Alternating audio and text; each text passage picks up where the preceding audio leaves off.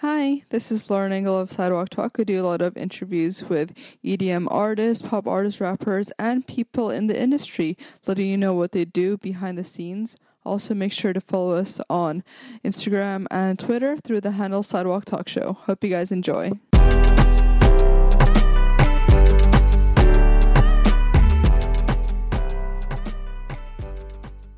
Hi, today I'm here with Christian from Galantis. Yay!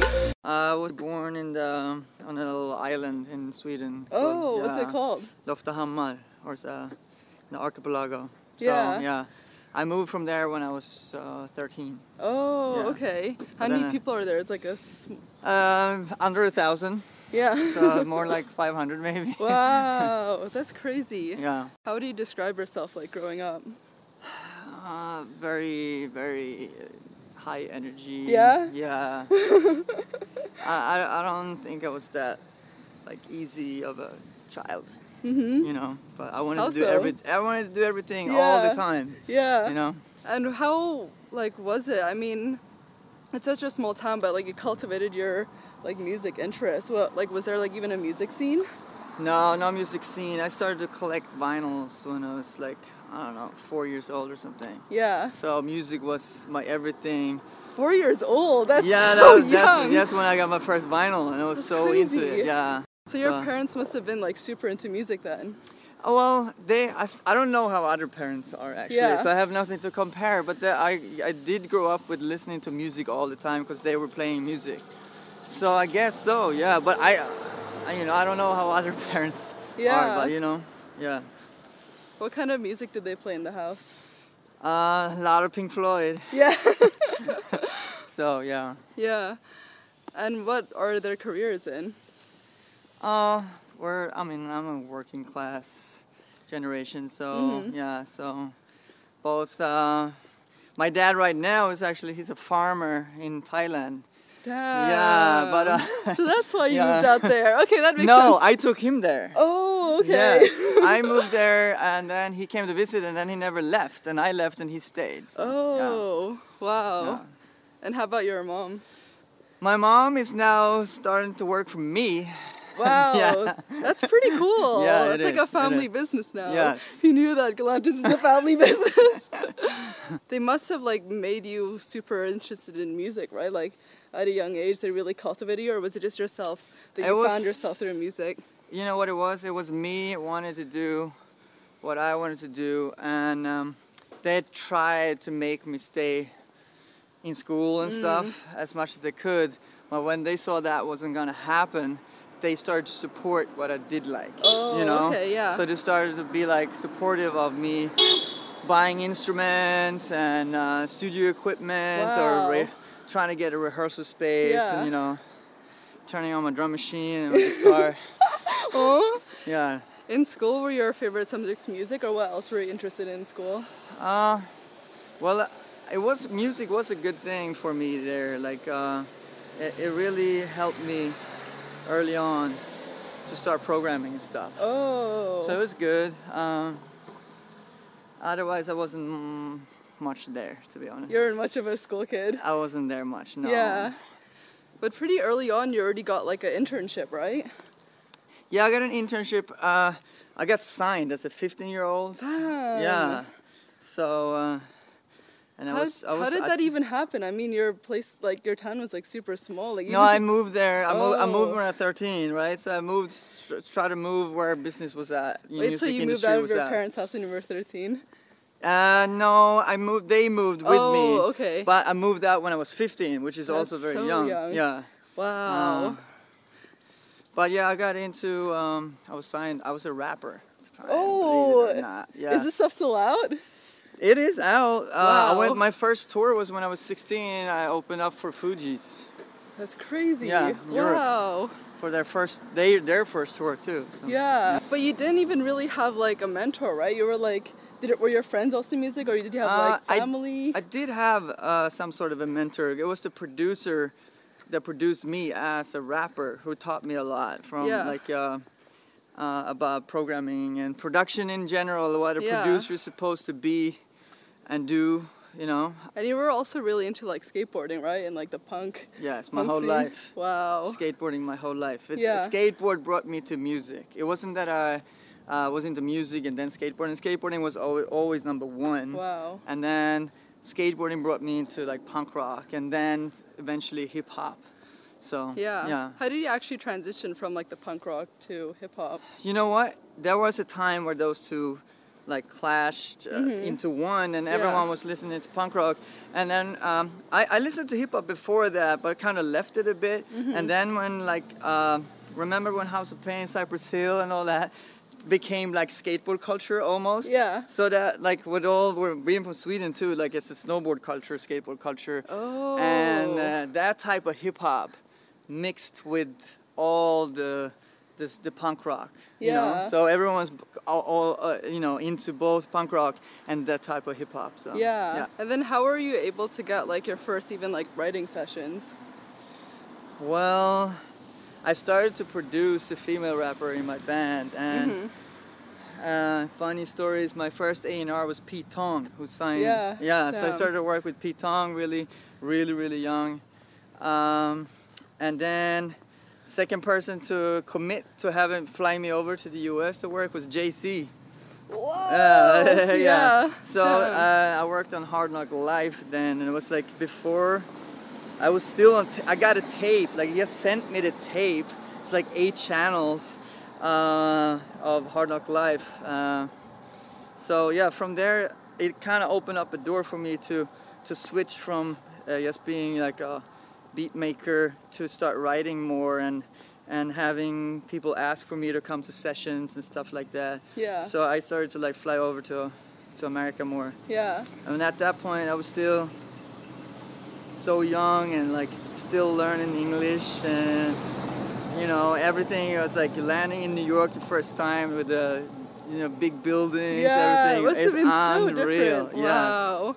Were you ever afraid, like being so young and like the language barrier, especially? Yeah, it was hard. Like I stayed longer times, and I noticed like after 2-3 weeks, I started to fail on everything. You know, like because when you have the language, your humor is not with you. Your jokes is not there. Yeah, like it's completely different. Yeah. So you can go a certain amount of time before you start like I need to speak my language again, and I wanted to go home or meet someone in the area that could speak Swedish. But yeah. Have you always been like you knew from the onset that you wanted to be both the artist and the person behind the scenes? I didn't really know that. I started out as an artist, and then to be able to be an artist at that point, I needed to, create my own beats because no one else was making them. So, and then I just fell in love with like learning like drum machines and stuff. And the first time I wrote, like, started to write more like melodies and stuff. I was writing lyrics before that, but not melodies.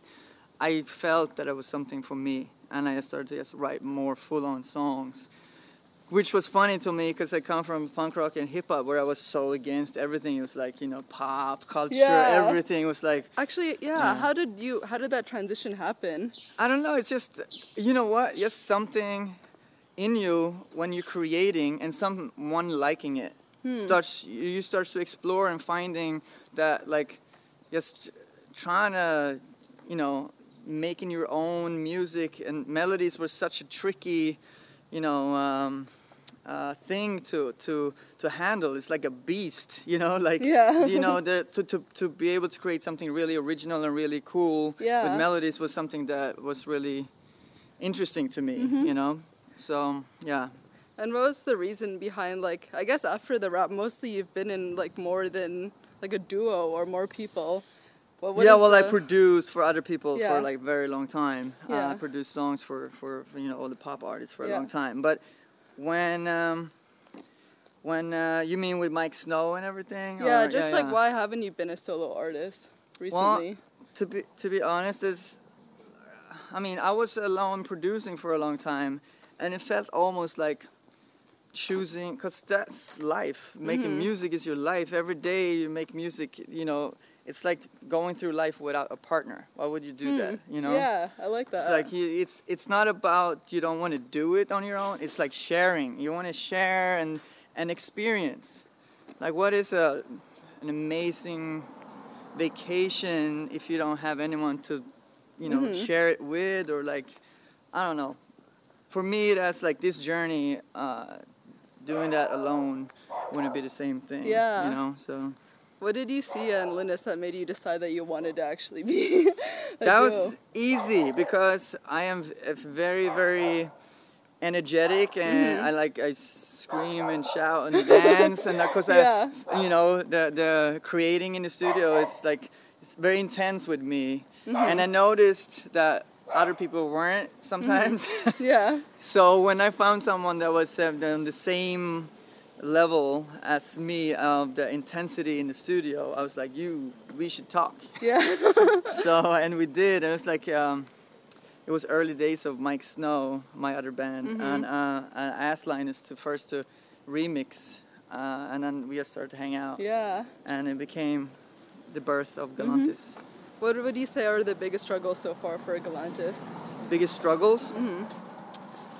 It's mixing, I mean, family and the touring life of dance music is just so heavy. Like, it doesn't matter if we are in a cycle of a new album or out of it, because we tour all year anyway, you know? It's like, there's like basically no weekends we would ever be anywhere but at a, you know, on stage. And then you mix that up with all the headline touring, festivals, the European summer festivals to all the dance music festivals. Yeah. And then you mix that in with being in Vegas like once a week, you know.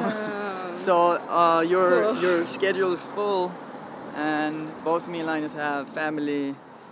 So it's hard. Like you gotta do a lot of the times you're flying 20 hours to be home for 24 hours and leave again, you know. So. Did you have initial inspirations for the branding? Everything is like cohesive from the onset. Well, yeah. When we were like trying to, you know, make up the sounds of Galantis and what Galantis will be about, we knew that we were also wanted to do something that was with us from the start for the artwork and for the visual aspect.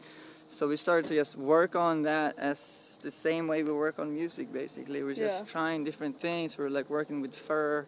We threw in, we wanted something from the ocean, so we like put a jellyfish on there.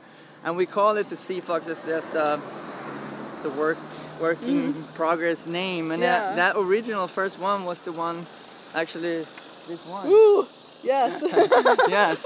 So that's the first one, and then we just keep on trying to do new ones. And was it that you got the inspiration from like an aviary in Hong Kong?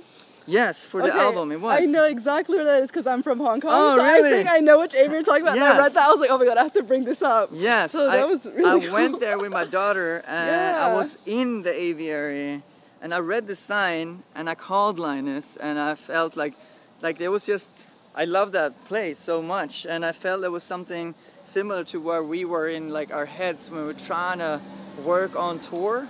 Like we were forced into different situations where we just had to find our inspiration, and we knew it's there, but now we're just on a plane or whatever. I felt like the aviary was like that because I know there's all these beautiful birds here. I just need to find them. Yeah, you know? Exactly. What have you learned so far about being in Galantis?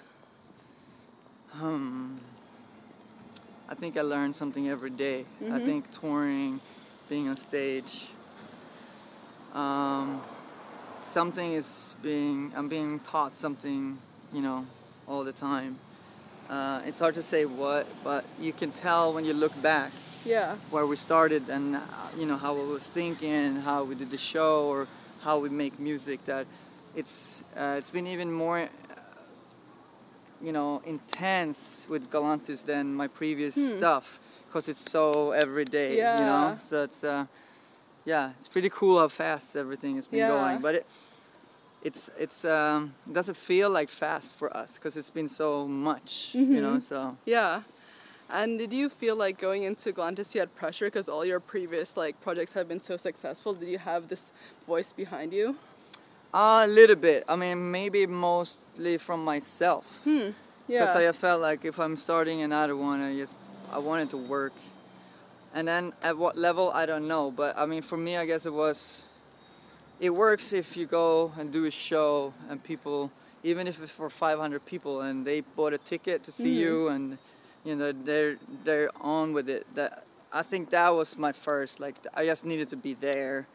But we're definitely past that yeah, now. for sure. Last question, what do you want you to be remembered for, and what do you want Galantis to be remembered for? Well, they kind of go somewhat similar, I guess. For Galantis, I just really want us to be remembered for pushing dance music forward and kind of using the freedom that dance music is supposed to be. You know, that like you're not stuck. Because for a second there, sometimes dance music thinks that it needs to be a certain like tempo or like you should mix house with whatever, trap or techno or whatever. But like I feel right now is where it should be when it's all an open format. You know, it's dance music, and we use that, and I'm happy that we entered it when I think dance music needed it. I'm not saying we changed it, but a lot of people did do the same thing as we did and started to just use the freedom that dance music should have. And for myself, I feel like I want to be remembered for pushing music forward in any like in any way. Like even if it's like writing a pop song, like Toxic, to starting Mike Snow, and no one was doing that, and jumping into Galantis when dance music was in a certain place, and you know, like I feel like I always try to be somewhat of like inventing new sounds and new ways of writing songs, whatever, pushing things forward as much as I can. I love that. Thank you so much. Thank you. Thanks.